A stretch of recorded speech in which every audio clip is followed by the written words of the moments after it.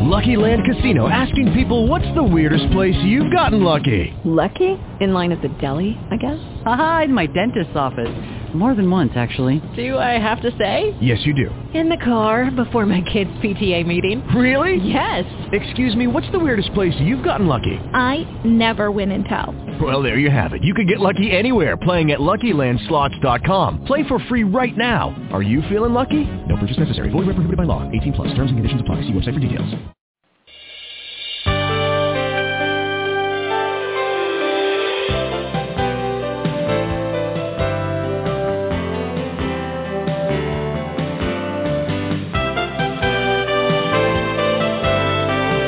From the studio in Sun City, Arizona Boomer Radio presents Wealth DNA with Ron the Ronald Nawrocki. Wealth DNA gives you insights and methods for increasing your net worth. Ron's experience dealing with local and international markets give him insights that can be valuable to any investor. Now here's the host of the show, Ron Nawrocki. Hello and welcome to the Wealth DNA Radio Show. We're honored that you're joining us today, and regardless of whether you're listening live or to the archive of the show, I'm confident you'll be glad you joined us. If you're a new listener, I should let you know that we do not, if you do not gain some knowledge, not us necessarily, but if you do not gain some new knowledge during this hour, we have a double your money back guarantee. We'll refund double what it cost to listen. If you've been listening to the world or national news or even the political commentaries lately, you might have the impression the world is heading into a major disaster, and the next stock, bond, real estate, and commodity market crashes are right around the corner. Well, I can assure you of one thing. All of the financial markets are not likely to crash at once. You see, even if some of the major tensions in the current hotspots around the world degrade into a major war, some markets will zig, others will zag. And if you're wondering which of the markets are likely to do well and which to avoid, you'll be glad you tuned in today. For that matter, you may learn so much that you're very likely to forward the link to all your friends and relatives, and maybe even some of your pen pals across the world, or at least the ones you like. And by the way, that is generally worth doing whenever you benefit from one of our shows. When's the last time you turned on the TV news, which I do very, very seldom. I avoid doing that. Or maybe the news on the radio. You open a newspaper or magazine, whether a printed one or online, and heard or read something that gave you some real optimism. Now, if you're drawing a blank or thinking back 10 or maybe 15 years ago, you're not alone. After all, those media outlets have learned that bad news is what sells and attracts viewers or listeners. We, as investors, are optimists by nature. If we weren't, we wouldn't be investing in stocks, bonds, real estate, nor commodities, since they all have some risk associated with them. We also know that not investing is riskier than investing.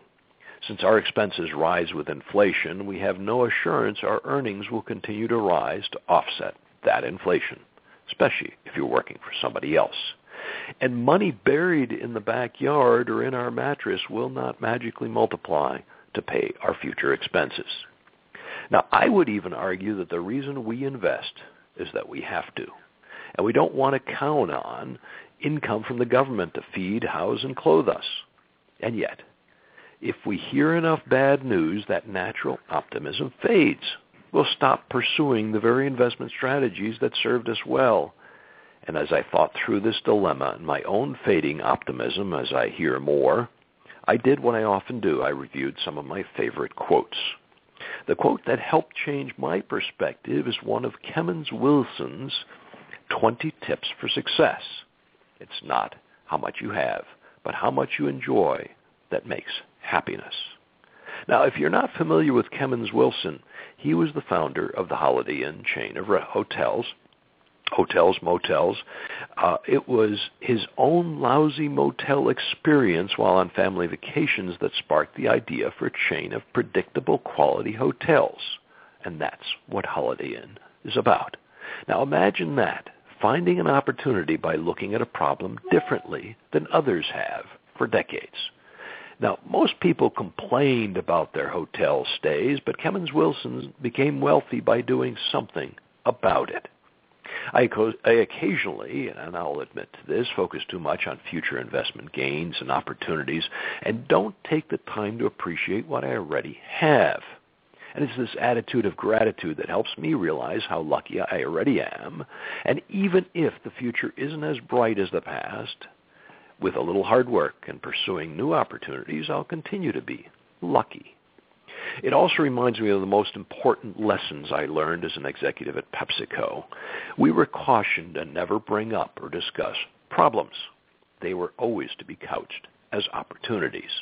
So, indeed, behind every one of those bad news stories is an opportunity. Let me share just one simple one. The U.S. is being inundated with illegals entering through unguarded borders with Mexico. And I won't talk about the political nor the humanitarian aspect, because that's what most people focus on, is governmental incompetence or the humanitarian need to help those refugees. I see it as an opportunity for housing providers. We also call them real estate investors, since for the foreseeable future, the government will be paying someone to house and feed these immigrants. And I have a suspicion that some additional opportunities will come up in today's show. Today we're focusing on an embarrassment of riches. Now, before I explain why we chose that title, I welcome you to use the chat window below the radio player and share your first reaction when you hear the title, An Embarrassment of Riches. I certainly made an initial assumption, but was intrigued enough I wanted to find out more and invite our guest to discuss it. Now, before I tell you more, I'll give you some time to share your views on what that title evokes in your mind. So just go ahead and use the chat window below the radio player. Send in your comments. Today is August 25th, 2014. It's 9:05 a.m. in Arizona, 12:05 p.m. on the East Coast, where our guest is, and 18:05 in continental Europe. It's the only day ever like it. We'll do everything possible to make it a great one. You're listening to the Wealth DNA Radio Show. I'm your host, Ron Nawrocki. This show airs every second and fourth Monday at 9 a.m. in Arizona. And I certainly hope you can join us each time we air. But if you happen to miss some shows, which isn't recommended, but it happens, you can re-listen to them. You can find them on the archive. Just go to www.wealthdna.us, where we list each of the shows, both upcoming and archived, and that show will be having website will be having a major facelift in the next few weeks or months at worst. The advantage of joining us live for the show is to get questions answered or to make comments, like the one I just asked you about, either using the chat window below the radio player or calling in. And the call-in number is at the top of the screen, and I'll share that again later on. If you're listening to the archive, neither of those options will work. You can trust me on that one. On the other hand, if you listen to the archive of the show, especially 10 or 20 years from now, you'll have some history to see how our guest views worked out. The U.S. equity markets, by the way, after reaching another record high last week, are off to a positive and likely another record high. Asia was mixed overnight. Europe was just ended up strongly, and Brazil is up as well. A lot of optimism. Will the equity markets continue to reach new highs and keep ignoring all the bad news in the world? Will the U.S. bond market and U.S. dollar continue to strengthen as more bad news is announced? Well, those are just among the many questions I have for our special guest today, Alexander Green. See, he's the chief investment strategist at the Oxford Club and Investment U. By the way, I highly recommend the articles he publishes on Investment U. You can find that right on the web. Just look up Investment U. Alexander Green is also the editor of a number of newsletters, including the Momentum Alert, the Insider Alert, and True Value Alert. Obviously, niches and specialties, which we'll talk more about.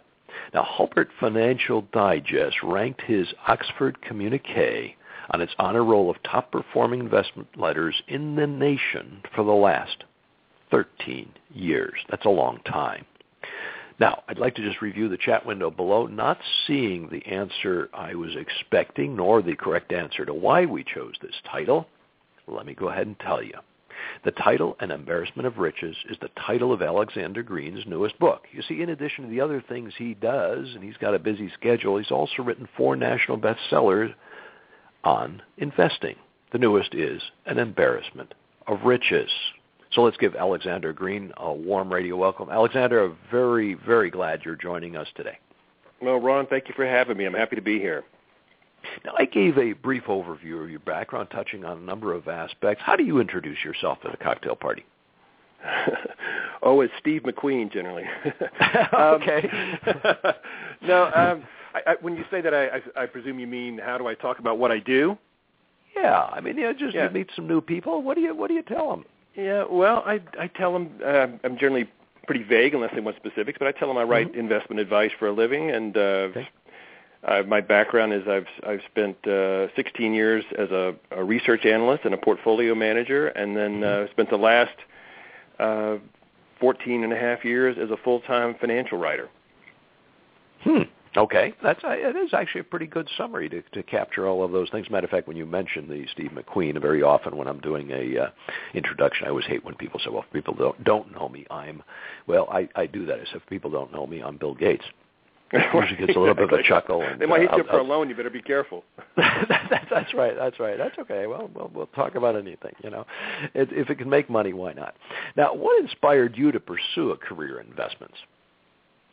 Well, I think like most people, I've always been fascinated by money. Even when I knew very little about stocks and bonds, I was a business major at Furman University where I did my undergraduate work, business and psychology, which as it turned out was perfect for the stock market because it's half business fundamentals and half human psychology.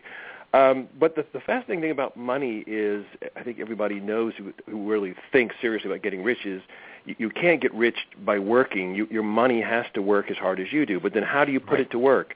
Do you put it in real estate? Do you put it in stocks? Do you put it in bonds? Do you put it in precious metals or currencies or commodities? So many choices out there. And so what's the best way? What's the most practical way? What's the least risky way to achieve and maintain financial independence? That question has always been fascinating to me, and so I find the financial markets supremely interesting. My wife, for instance, has been watching a daytime soap opera for decades, and all characters come and they go, and all kinds of bizarre events occur. And I've often said that the financial markets are the same way. You've got interest rates, you've got political events, you've got economic growth, you've got changes in legislation, you've got currency fluctuations and commodity price changes, and all sorts of influences every day. And I think it's sort of the ultimate Rubik's Cube to look at what's happening in the world and how it's influencing the markets and how you can use what's happening to achieve the kind of wealth you need to live independent of a job or being dependent on someone else or the government. So that's what's always been of interest to me. Yeah, I think you said it extremely well, and like you also used the term having your money work for you. What's your favorite way to make money? Is it working? Is it having that money work for you? Or what's your favorite way? Well, I enjoy my work a great deal, and I'm paid reasonably well for it. But I think it's the thing that really achieves financial independence for you is taking the money that you've saved and putting it to work, not in a passbook savings account or a money market or some low-risk treasury bill or something, but putting it to work in a way that's both likely to lead to success and also doesn't have a great deal of risk. Because, I always say that, if you're an investor, you've already done the hard part. I mean, first of all, you have to make the money, which is not easy in a competitive world where everybody's trying to eat your lunch. And then you have to pay taxes on the money, which in some states, if you look at state, federal, and local taxes, you could be half of your income or more. Then you have to save the money instead of spending it, and with all those things vying for your dollars, that's a tough thing to do in today's world too. So you've made it, you pay taxes on it, you saved it. Now it should be the easy part, which is just managing it sensibly to pay for your retirement or to enjoy the kind of standard of living that you'd want to enjoy.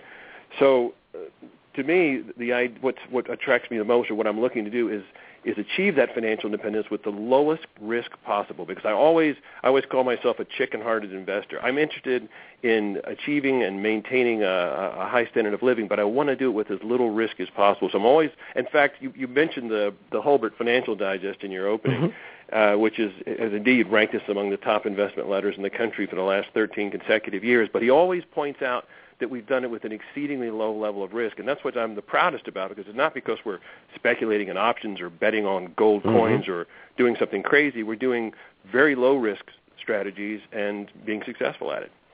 I think you have all of our listeners' attention at the moment in terms of good returns and low risk, the holy grail out there. But before we dig into specifics, would you share with our listeners how they learn more about you, your books, your newsletters? What's the easiest way? You can visit our website, investmentu.com. That's investment and just the letter U.com, or oxfordclub.com. And then my 4 books are available in most bookstores or on Amazon.com. Just if you typed in Alexander Green in the search engine, all my books would come up. Okay. And before we close today, I will be mentioning each of them just so that they have the titles, and a couple of them are pretty intriguing, as is your most recent one. Now, when I first heard this title, here's a confession, I think, of this most recent book, An Embarrassment of Riches. My first thought is some socialist writing about how successful people and investors should spread their wealth, since other listeners may have that same reaction, and they haven't admitted it yet. Why don't you share with us why you came out with that title and what the book is really about? Well, I should probably begin by conceding that I didn't actually coin the phrase "an embarrassment of riches." It's sort of a literary term, and it's meant to convey the idea that you're spoiled for choice. And as far as this book goes, I meant the book as an antidote to all the pessimism that exists in the media and in the culture at large today. Because there's so much right in our lives, but because it takes a larger perspective, and because it's not newsworthy day after day, people seem to not recognize it. They don't seem to recognize that human lifespans have never been longer, standards of living have never been higher, violence in the world has never been lower. That's a surprise to people who watch the cable news networks. Sure. But if you read Harvard psychologist Steven Pinker's new book, The Better Angels of Our Nature, he shows that historically war and violence around the world have never been lower than they are today. A violent crime in the United States is in a long-term cycle of decline. With the exception of greenhouse gases, all forms of pollution are in decline. U.S. household net worth at more than $81 trillion has never been greater. So there are lots of positives in the world today. I'm not saying that you shouldn't acknowledge the negatives as well, and of course you can see them on full display in the media every day. That's the unofficial motto of the national media is if it bleeds, it leads. And so all the tragedies and accidents and corruption and war and so forth make the headlines, but most people are living peaceful lives, affluent lives, certainly affluent by the standards of generations before. And so I wrote the book, An Embarrassment of Riches, to point out all the different ways in which life has never been better for most Americans and for most people around the world today. And in some ways, although obviously that optimism and understanding that the media can get in the way of reality, because you're pointing out a lot of those positives, those are important for investors. But on the other hand, it seems like you're capturing other parts of life beyond just the investing side. Am I correct? Absolutely. I mean, I can give you lots of reasons to be optimistic about the financial markets and about investing today, but the real beautiful thing is that, for instance, at the turn of the last century, the average person lived to the ripe old age of 42. Now, part of that's because the infant mortality was so high, but then again, many people lost a child before the age of 5. I mean, if you use a bit of perspective, 99% of human history was pre-agricultural, and people hunted and scavenged to survive. And then agriculture came along, and they performed backbreaking work from morning to night just to feed themselves. Most people lived at the present-day level of Bangladesh. And then after the Industrial Revolution, things got a little better, but still people worked long, hard hours doing hard physical labor, whereas today most people are providing services and using education. We're a knowledge-based society. So it's so many ways things are better. Your great-great-grandparents would look at your life today as the realization of some utopia. You look in a house and there's microwaves and dishwashers and coffee makers and lounge chairs that give massages and so on. Anything you want, with a click of a mouse, you can buy it on the internet and so forth. They couldn't even imagine, cell phones and flat panel TVs and the quality of automobiles and communications and same day travel to distant cities around the world at a reasonable cost. Growing up myself, I never even took a commercial flight until after I graduated college. Rich people travel, not ordinary people. I'd never taken a commercial flight. Right. So and I just, not because I was poor, I was middle class. So, life today is better in so many ways that unless you take a moment to stop and sort of catalog all the advantages you have and the great benefits of living in a free market, capitalistic, democratic society, you can easily miss the forest for the trees.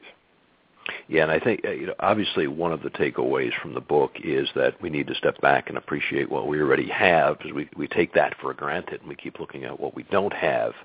But as you started to write this book, I assume you had a vision of what readers should take away, and that was probably one of the takeaways. What are some of the other takeaways that you hope readers are getting as they read the book?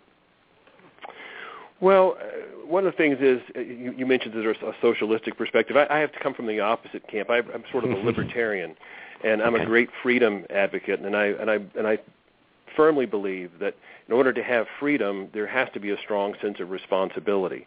And so one of the takeaways, I hope, is that if you want your life to change, the person who's going to make that happen is not your parents or your boss or even your spouse or your children, certainly not the government, it's yourself. And there are things that you can do, choices you can make to better your health, to increase your savings, to become a more successful investor, to appreciate what you have. Most of the happiness, I can tell you, because I've been rich and I've been poor, and as most people have been there said, that rich is better. But you bet. But I can tell you, in many ways, I look back to when I was dirt poor as a young man, and it was many of the best days of my life. Sure. I shared a house with other people because I couldn't afford to live on my own. I drove a beater car that the stereo was worth more than the vehicle, and I couldn't go out. Didn't have any money. I didn't have any savings. I didn't have any health insurance. I didn't have any retirement plans. And of course, in many ways, that's just being young for most people. But it's the choices that you make that can change all of that for the better if you have a bit of optimism and a work ethic and a little stick-to-itiveness. Oh, absolutely, right on that. And as you described them, those sound like the good old days. There's no doubt that sometimes those times when you're scraping by and still enjoying it, you start to realize how much we should be enjoying what we already have. But let me remind our listeners, you're tuned to the Wealth DNA radio show. I'm your host, Ron Nawrocki. I look forward to you joining us every second and fourth Monday. Our sponsor today is BI Solutions Corp., a real estate fund in the Phoenix, Scottsdale area. If you missed some of the prior shows, or if you want to re-listen to them, let's try that again. We maintain an archive of shows on wealthdna.us. If you didn't get an email reminder of the shows, just send an email to me, ron@wealthdna.us. We'll keep you posted about future shows and events, and I can assure you we have plenty more good ones coming up. Now, a reminder, during the show, we welcome you, our listeners, to ask questions. The easiest is to start a chat in the area below the radio player, or you can call in 917-388-4162, and you'll find that number at the top of the screen. Our topic today is an embarrassment of riches. Our guest is Alexander Green. He's the author and also a chief investment strategist and editor of several investment newsletters. Alexander, reading some of your articles and even the key messages of the book, it seems like you were pretty heavily influenced by Sir John Templeton. Am I correct? Yes, very much so. You're one of your investment heroes, I assume. Yes. Well, for those listeners who don't know who John Templeton is, he's one of the great pioneers of the discipline of global investing. He believed that the financial sun didn't rise on New York and set on L.A. He looked the whole world over for investment opportunities, and so he founded a group of funds called the Templeton Funds, still around today. They merged with Franklin. They're now the Franklin Templeton Funds. But John Templeton was a great value investor. He believed that you should make an independent evaluation of what a company is worth, check the market price to see if it's selling for less than that value, and only if you had an undervalued situation with a high margin of safety would you invest. But that might be in Japan, it might be in South Korea, it might be in Brazil. He would invest anywhere that he saw opportunities, and he did it very successfully, beating the markets by a wide margin, not just for years but for decades. And he also influenced me. As you've read the book, you know that he coined the phrase spiritual wealth, and that he was all for doing everything he can to increase your material wealth in life, but spiritual wealth, which is the things that you can't put a price tag on. I'm talking about your health, your family, your friends, your your interests, your hobbies, watching the sunset over the mountains or the waves rolling on the beach, all those things that are priceless, he calls spiritual wealth. And so John Templeton had an enormous influence on me. I'm sorry I never got to meet the man, but right. I read everything he wrote, listened to his speeches, and adopted much of his investment discipline, incorporated into what I was doing. And so he's had a tremendous influence on what I do as an investment advisor. Now, I don't know if you remember, but somewhere around the time he was 90 years old, around the turn of the century, he was on, and I'm talking about Sir John Templeton here, he was a guest on Lou Rukeyser's Wall Street Week. His prediction for the Dow Jones Industrial Average at the end of the century was 1 million. Now, we're 14 years later, so you have a big advantage here. After two of the deepest market declines we've seen, do you agree with his projection? Well, I'd have to compound 17,000 to see what kind of annual return it would take to get to 1 million. But he was a great optimist. I don't know how many people listening to the show will actually be around at the turn of the next century, and unless something exciting happens in the field of cryogenics, I don't think most of us are going to get to see that. But right. But I always remember John Templeton saying that stocks will surprise you at how well they would do. He would talk about there being a shortage of shares. Now that phrase in itself seems kind of crazy because there's thousands of publicly traded companies, and they do secondary offerings and increase the number of shares outstanding. But the truth of the matter is there are only so many really wonderful companies in the world, and there are billions of people looking for money to invest. So to a certain extent, even though there are new companies coming along and existing companies that are growing in value, part of the reason why the stock market does so well is there's a limited number of great companies to invest in, and Templeton recognized this decades ago and rode the trend for many, many years. Yeah, as a matter of fact, one of your newsletters focuses on this whole idea of buybacks, so the number of shares does actually decrease it from time to time as well. Even though there are new shares being issued, some companies are buying them back, and we'll talk a little bit about that. Now, I have a slight advantage over some of our listeners. Since I'm familiar with the book and I've had a chance to read a number of your recent articles, I'd like to play devil's advocate to kind of, you have this optimism, enthusiasm for the market and great growth, so I'm going to try to challenge you on that if you're okay with that. Sure. Right? And let me start with the ace up my sleeve. I've had it hiding here. Inept government. You see, but not just in the U.S., but around the world, a number of countries, they will destroy the world as we know it. Mm-hmm. What's your thought? Well, I tell you, I've written about this. First of all, I'm a political junkie, so no one has to tell me how inept government is. It's a shame when you look at all these companies doing all these wonderful things, innovating, making billions of dollars, and then you look at the fact that the post office loses $2 billion a year, and Amtrak loses $80 million a year on its food service alone. The ineptitude in government is really something to behold. And so I'm well aware of the political dysfunction. First of all, the polarization of the politics in Washington, the size of the budget deficit, which is really not only enormous but irresponsible, and an even greater threat, which is the huge unfunded liabilities for entitlements like Social Security, Medicare, Medicaid, and the prescription D drug benefit. So I'm aware of all those things. But here's the thing. If you were to invest based on the fact that you were excited about what was happening in Washington, let's face it, you would never put a dime at risk. But here's the thing you have to ask yourself. Let's just say that you had an idea to start a company, or you had a small company that was making, let's just say, collapsible fishing poles. They could fold up and fit into your pocket or something like that. If there was a huge demand for your product and you knew that the customers wanted it and you couldn't make enough to keep them in stock and they were selling like hotcakes, would you not expand your business or invest further in your business because the budget deficit is what it is, or because Joe Biden said this or Harry Reid said that? I mean, it's really, I know that what's happening in Washington is unpleasant. People are pessimistic in many ways, and I fully understand them. But investing is not about, I'm excited about what Congress is doing and I love Barack Obama. Investing is about, are there companies out there that are innovating, creating great products and services, making a lot of money, and protected by patents and copyrights and trademarks, and there's good reason to believe that their profits next quarter, next year, and the year after that are likely to be higher? If so, you have to set aside what's happening in Washington and invest in those companies that offer you the prospect of earning a high return on your money. So that's what we take. We don't say, oh, don't worry about Washington, everything's fine. Things aren't fine in Washington. But first of all, we're not facing, as some pundits would have you believe, imminent national collapse because of the deficit. For instance, the federal deficit is a little over $17 trillion, and so is the size of the U.S. economy. So essentially, the debt is equal to the GDP. Now, that's not a good thing. But when George W. Bush came into office, it was less than half of GDP, so it's grown enormously.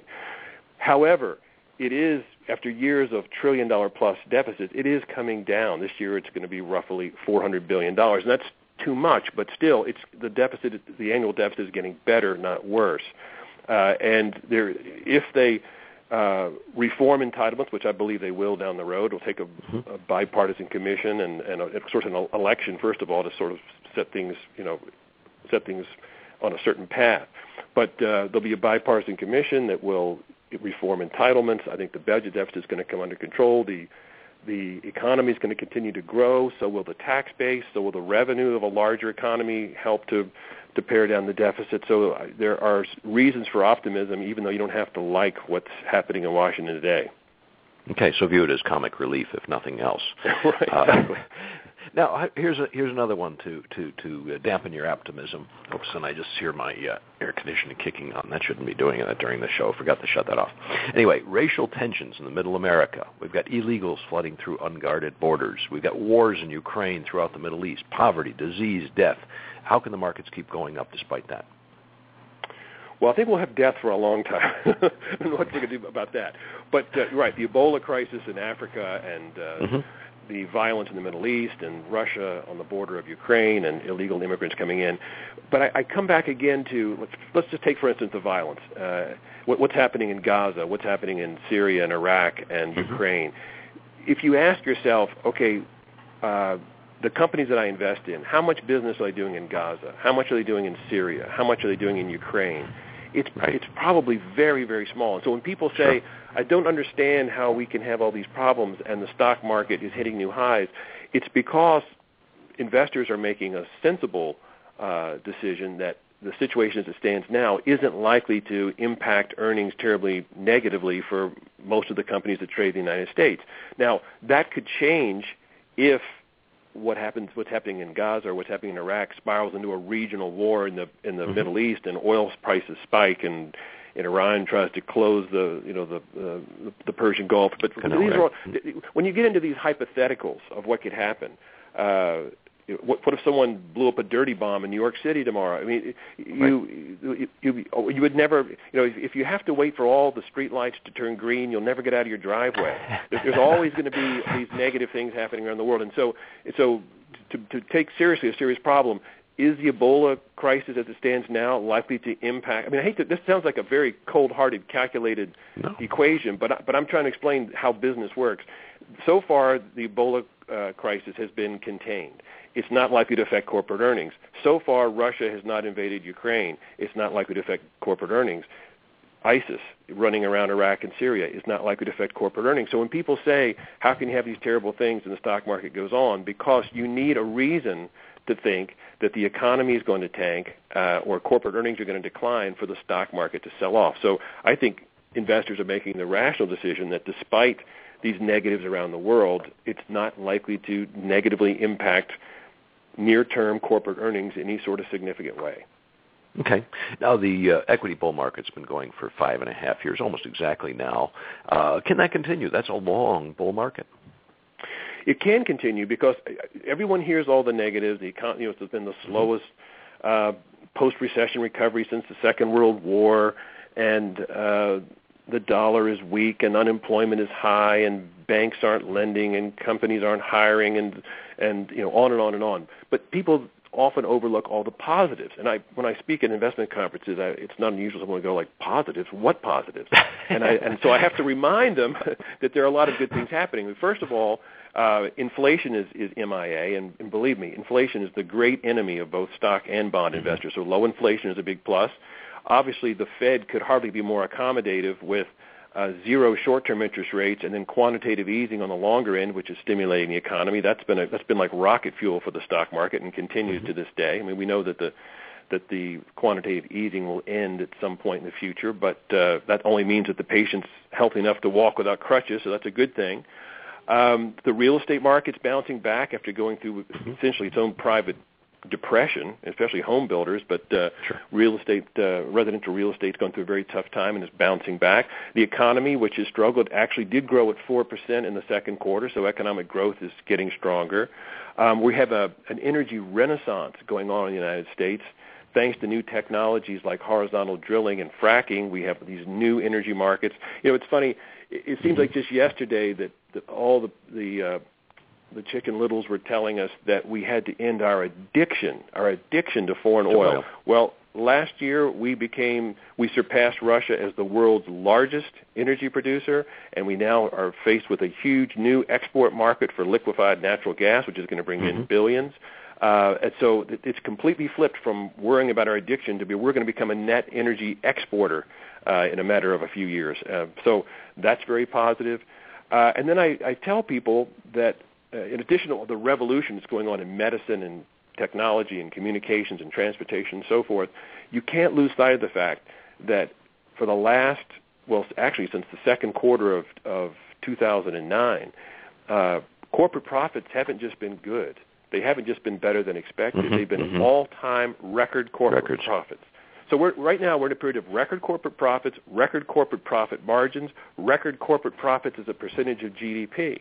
So when people say, I don't understand why the stock market is going up with all this bad news, the economy is getting stronger, unemployment's coming down, the Fed is massive accommodative, we got an energy renaissance going on in this country, record corporate profits, record corporate profit margins, and so on.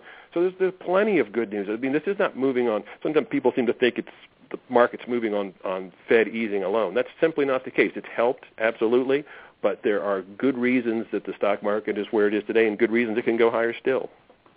Okay, you mentioned the Fed, and by the way, since you're winning here, you're doing much better on the optimism than I'm trying to dampen you. I've got to reach in to grab another ace. The Fed indeed has been viewed as one of the major factors. The stock market is up, by the way, for the people who haven't been watching, since the bottom 195%, and I'm looking at the S&P 500 specifically as kind of a broader market. And a lot of that's probably due to the Fed's QE, quantitative easing, as you talked about. That will eventually stop. So could this whole thing stop? And secondly, interest rates are low because of that, and therefore people are putting money in the stock market. So as soon as the Fed winds down, things will get worse. What do you think? Well, I don't think things are necessarily going to get worse. In fact, I don't think they're going to get worse at all because Yellen has said, as Bernanke was saying before her, that everything the Fed does is going to be data dependent. And the Fed is saying right now that they're going to stay with zero short-term rate policy, and they're sort of unwinding their bond buying programs. So that's actually lessening a little bit every month. But that's a good thing because when the Fed is easing up on the accommodation, what they're saying is the economy is strong enough that we don't have to give this artificial support to the economy. So we want it's funny. I've talked to people that they're angry about what the Fed is doing, and I guess if you're a passbook saver, the fact that you're earning next to nothing on your passbook savings is a shame. However, what it's done for the economy has been a positive thing, not just for the financial markets. The financial markets are reacting to the fact that what's happening is better for the economy. And I really can't wait until the Fed normalizes interest rates till we actually have something on the short end that you can earn and no more accommodative buying on the long end because simply it isn't necessary. That'll mean that the stock market the economy is healthy enough that it doesn't need Fed intervention, and that would be a positive for corporate profits and for the stock market. All right, I'm not doing well challenging here, so let me throw in Warren Buffett, also known as the Oracle of Omaha. He's accumulated about $50 billion in cash. Is that an indication that it's time to take some profits? No, not necessarily. I've written about this. I do think it's interesting that he has $50 billion in cash, and of course, he has hundreds of billions of dollars invested in equities that are not in cash. So you don't take that as Buffett's gone to cash. But I'm sure what Buffett is doing is he's building up a war chest so that he can buy things cheaply if there's a break in the market. I happen to feel, especially since Warren Buffett went out on a limb in October of 2008 and said, "Buy American I Am," in his famous op-ed piece in the New York Times, and was sort of pounding the table that this was actually a buying opportunity. He chuckled later and said that he wished he'd written that in March of 2009, not October, because he was a bit early. But I think he looks back now and realizes that everything was on sale during that financial crisis, and he could have put more money to work, and he didn't. So even I think Buffett must have been a little bit shell-shocked when the Dow hit 6,500. But he's building cash because while it obviously pays nothing for Buffett, the same as it does for the rest of us, he's thinking that there will be better opportunities down the road somewhere. We don't know when that will be and where it will be, but he's got the biggest cash hoard he's had, in part because Berkshire Hathaway's share price has never been greater, so he has more capital than ever. But he hasn't gone to cash. He has hundreds of billions of dollars fully invested in private companies and publicly traded companies, and he remains resolutely bullish on the outlook for the economy and the stock market. Okay, so there's a risk of reading just 140 characters in Twitter of he's accumulating cash, that somebody doesn't read the whole story. They can fall behind and do some of the wrong things. True.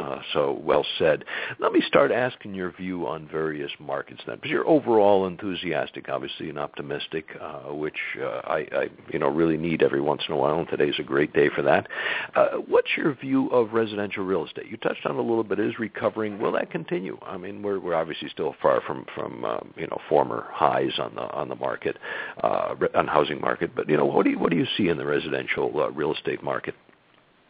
I think the residential real estate market is going to continue to get better. I think it'll still be quite a while before we see the sort of nosebleed prices we saw back in 2005 when things were really sort of zany in the whole residential sector.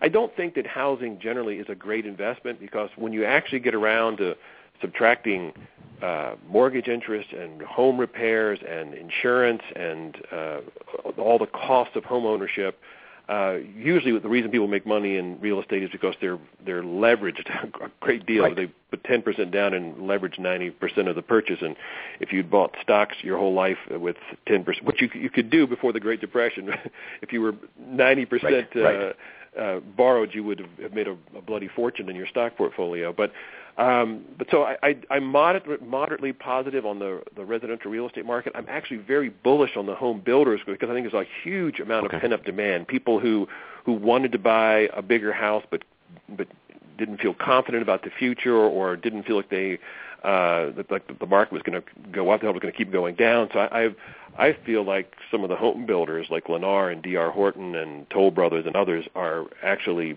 very attractive at current levels.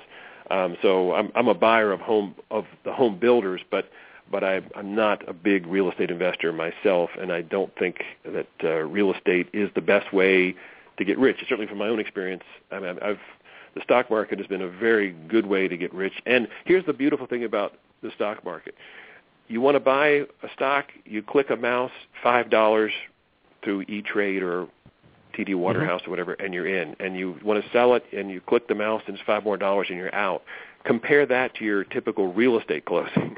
What you have to go through, the fees you have to pay, and the huge spread between what you're paying for a house and what you're getting for it, and the seller netting out after commissions and so on. So as Warren Buffett, who you just mentioned, often says, that why should I invest in real estate when the stock market is so easy and so liquid and so cheap to invest in compared to real estate?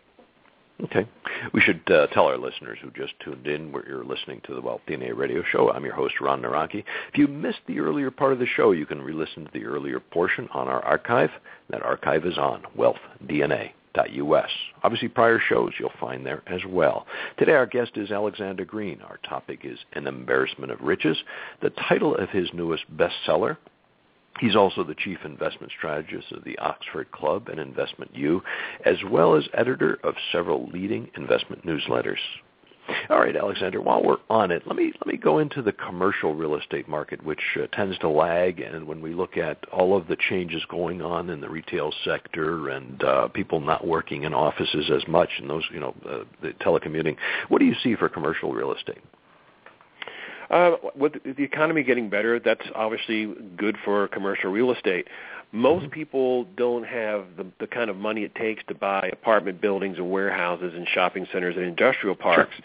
And that's why another beautiful thing about the stock market is you can invest in real estate investment trusts, which is just a very liquid way of investing in commercial real estate. These trade like a stock. It's called a real estate investment trust because, one, it holds commercial real estate properties, like I said, shopping centers or industrial parks or warehouses or apartment buildings. And then by law, they're able to avoid the corporate income tax by passing through to shareholders 90% of their net income every year, so they tend to have nice yields to them as well. So they're a great portfolio diversifier because commercial real estate doesn't move in lockstep with publicly traded equities. And they give you a nice yield, and if you're a little bit optimistic about the economy, as I am, that's good for commercial real estate and so good for real estate investment trusts. Okay. Let me also get your view on something that I know you've been out, or you started becoming optimistic on a little while ago, which is gold and silver mining companies. What are your views today? Because they continue to they kind of lag the market and not do very well.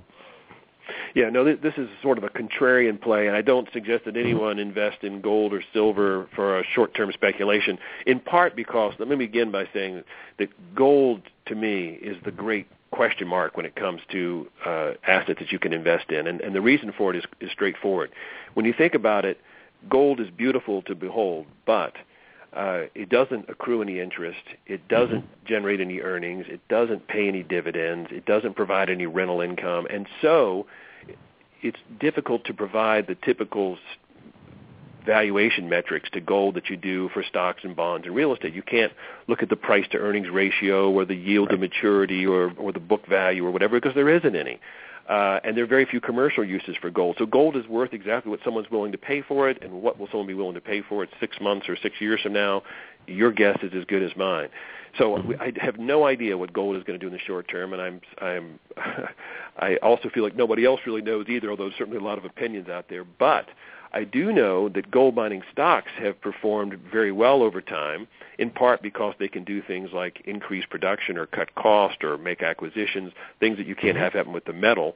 And also it's a sort of a leverage play on the price of gold, and that if you see gold prices move up 10%, gold shares will often move up 25 or 30%. And so I think gold shares are a great portfolio diversifier. They've been in the tank now since gold peaked about 3 years ago. 3 years ago. And so as a sort of a longer-term hold, gold or silver shares as a way to, when I say long-term, I'm talking 5 years or longer. When you buy things cheap, you don't have to say because X is going to happen. You're just buying it cheap and you're waiting until a more reasonable valuation returns, and then you should have a nice profit. So I think from that standpoint, gold and silver mining companies are attractive at today's levels. Okay, let me go down a path that's a little bit similar, one that's been down dramatically, and this happens to be since the Japanese tsunami took out the nuclear plant there. But nuclear energy and uranium, I'm seeing a mix, and obviously you can invest in that sector just like any other, but I'm seeing a mix of things. Germany shutting down all their plants, France is increasing, China is increasing. What do you see for nuclear energy and uranium? You know, I'm not recommending any uranium stocks or nuclear power plays at the moment. I'm afraid that what happened in Japan a few years ago has really put a cloud over the industry. That it seemed for a while that, especially because there's a new, more technologically advanced nuclear plants that are coming on that were safer, but more and more countries are not only saying we're not going to have new nuclear plants, they're trying to mothball their existing ones. So that could change. That you talk about something that's very much dependent on politics. I really don't see a catalyst for an increase in nuclear power plants and therefore uranium in the near term. And so as it so happens, I'm not recommending anything in that sector right now. Okay. One of the reasons I want to bring up another commodity sector, kind of an oddball as opposed to the agriculture, is what percentage of a portfolio should an investor have in commodities? Because as you said, they don't bring an interest rate. They're really more strategic plays or political plays in some cases, or like oil we talked a little bit about. What percentage of a portfolio would you say somebody should have? Well, this might surprise you in some ways, but as far as how much you should have in physical commodities, investing in commodity futures or so on, it's zero. Right. And part of the reason for that is if you look at the long-term returns on commodities, they actually have come down lower and lower and lower, whether you're looking at agricultural commodities or iron ore or cotton or wheat or whatever. But they'll have a run-up and they'll crash and burn and they'll run up again. But the general trend line in commodities has not been a positive thing. And you can go back and look at the Goldman Sachs Commodity Index for decades and see that you wouldn't have done very well. And so even though you could say they're a portfolio diversifier, you want to diversify into things that have a long-term history of appreciating in value. However, you should certainly own natural resource companies, like, for instance, BHP Billiton, the big natural resource giant based in Australia, is something that I'm currently recommending. There are certainly oil and gas companies that are attractive and other commodity plays. And if you have a diversified equity fund, or if you own even an S&P 500 index, you do have exposure to oil and gas and copper and nickel and aluminum and so on. So from that standpoint, you should definitely own natural resource stocks. And what percentage of your portfolio should make up? Maybe somewhere between 5 and 10% of your total equity portfolio should be in natural resource type plays, in my view. Okay, good. Now, how about the euro, which, of course, we're hearing a lot about that Europe is going to eventually dissolve and fall apart, and there are some reasons for that possibility. Or the U.S. dollar, which is supposed to be replaced ultimately as the reserve currency or the primary reserve currency. What are your thoughts on those currencies? I don't think there's any realistic prospect of the dollar being replaced as a reserve currency. When people bring this up, I always say, and what will replace it? Will it be the Japanese yen? I mean, if you don't like the U.S. deficit, Japan's deficit as a percentage of GDP is twice as large as ours. Is it going to be the euro? I mean, the euro is still a political experiment. You've got all these countries with different strengths, different labor forces, different political attitudes, all sharing the same currency. That's still, in my view, an open question as to whether it's going to succeed. But really, with the stagnant growth in Europe, is that going to replace the dollar? I don't think so.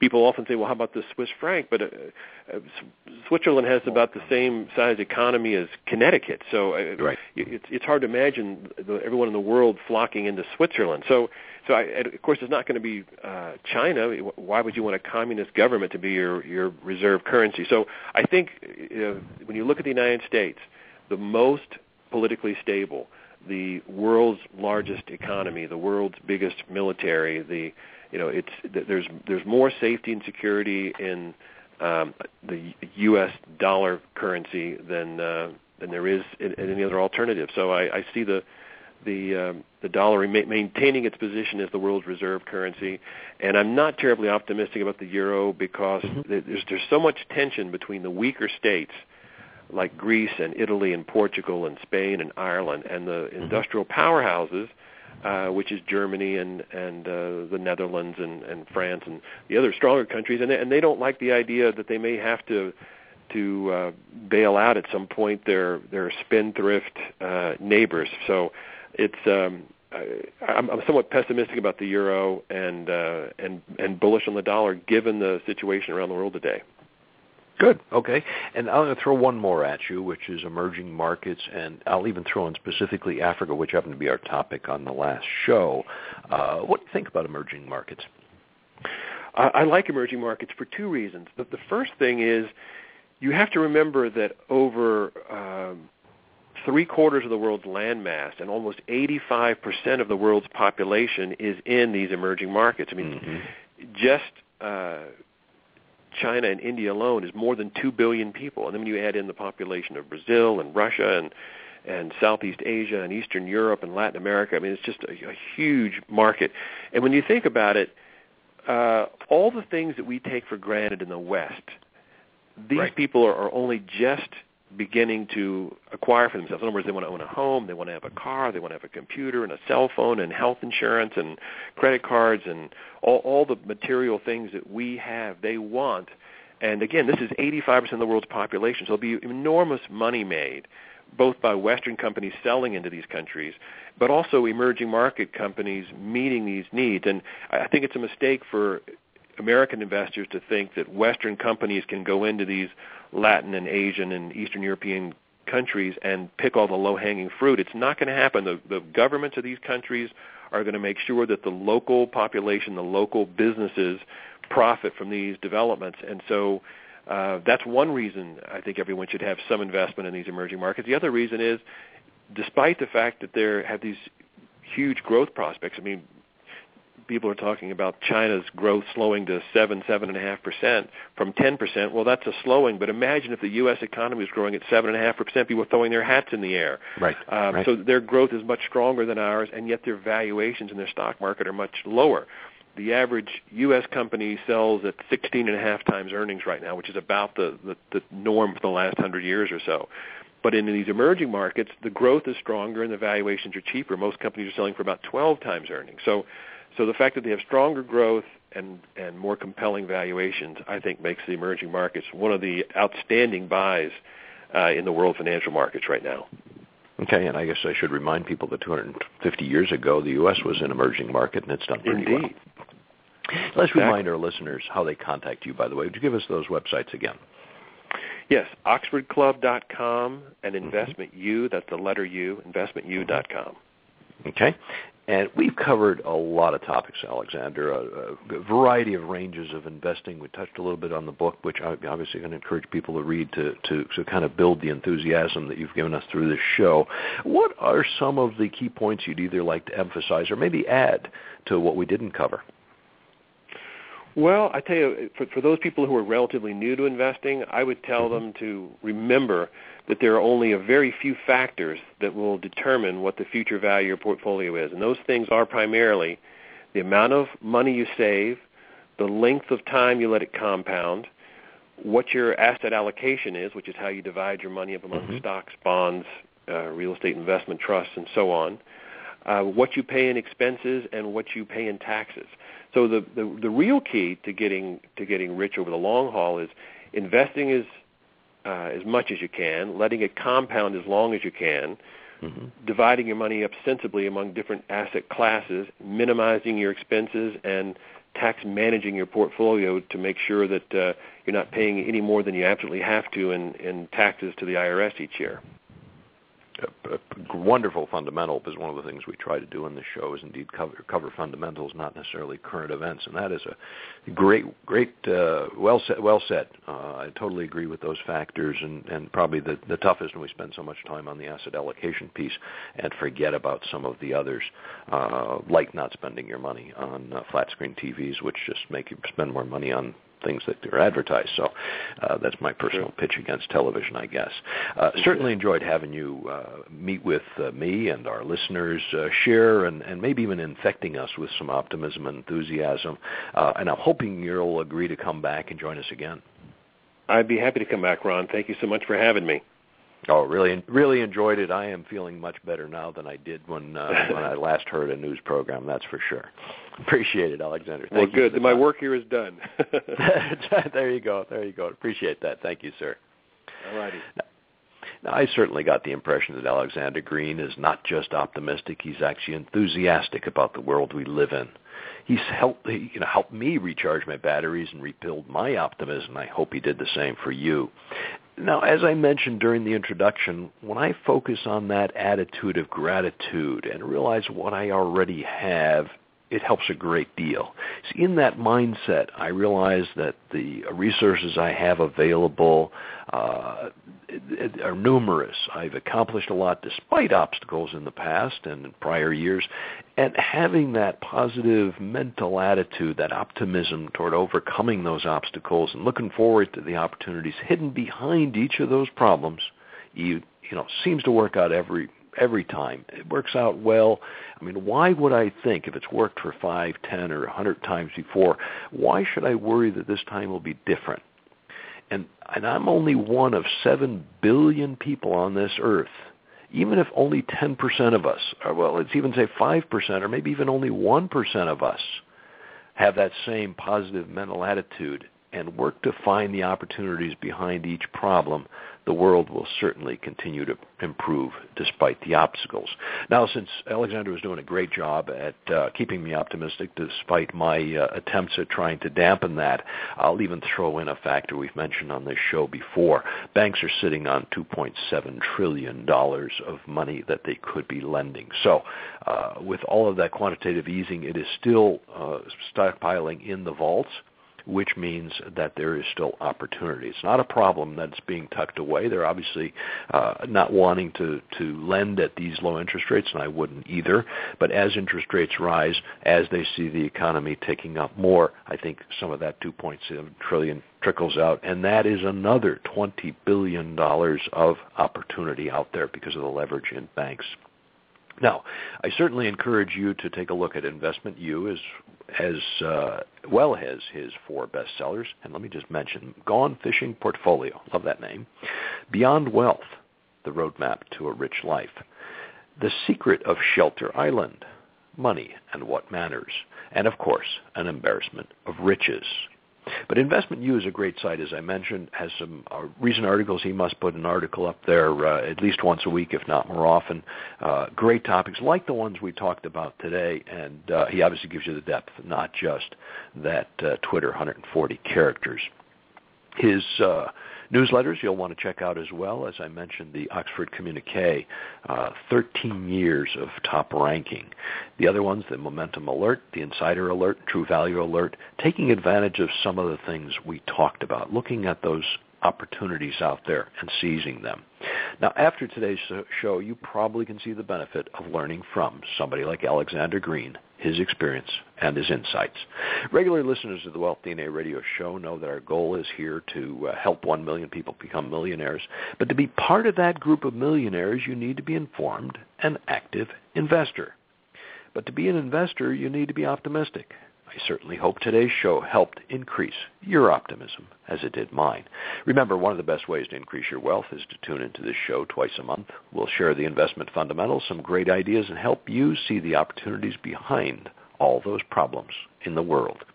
Many thanks to BI Solutions Corp. For sponsoring today's show. They're a real estate fund, a residential real estate fund in the Phoenix-Scottsdale area, and they've created a niche helping families own even if they can't get a bank loan, and helping their investors earn a higher return while helping those families become homeowners.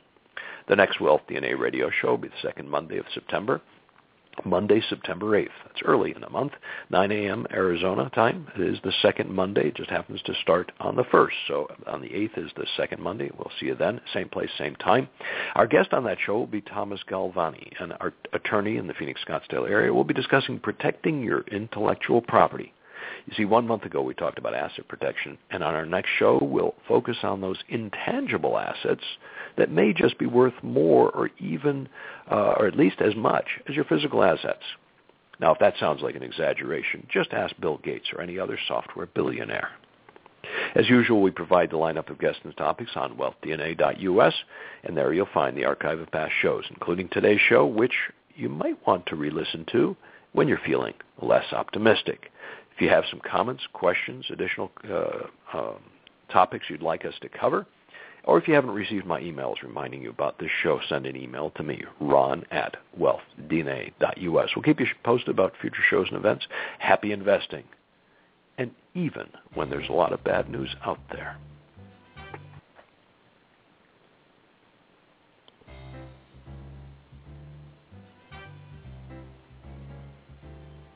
You've been listening to Wealth DNA with Ron Nawrocki on Arizona Boomer Radio. Arizona Boomer Radio is produced by the Boomer and the Babe Incorporated and can be heard Monday through Friday. You can sign up for their online magazine at boomerandthebabe.com.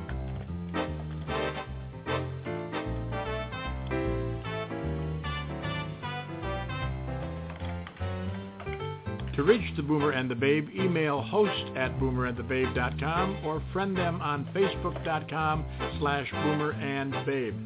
And on Blog Talk, you can friend them at blogtalkradio.com/boomerandbabe. Follow their tweets at twitter.com/boomerandbabe.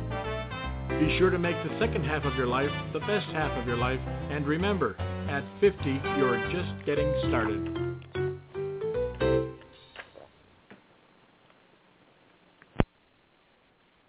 Hello, it is Ryan, and I was on a flight the other day playing one of my favorite social spin slot games on ChumbaCasino.com. I looked over the person sitting next to me, and you know what they were doing? They were also playing Chumba Casino. Coincidence? I think not. Everybody's loving having fun with it. Chumba Casino is home to hundreds of casino-style games that you can play for free anytime, anywhere, even at 30,000 feet. So sign up now at ChumbaCasino.com to claim your free welcome bonus. That's ChumbaCasino.com and live the Chumba life. No purchase necessary. VGW. Void where prohibited by law. See terms and conditions. 18+.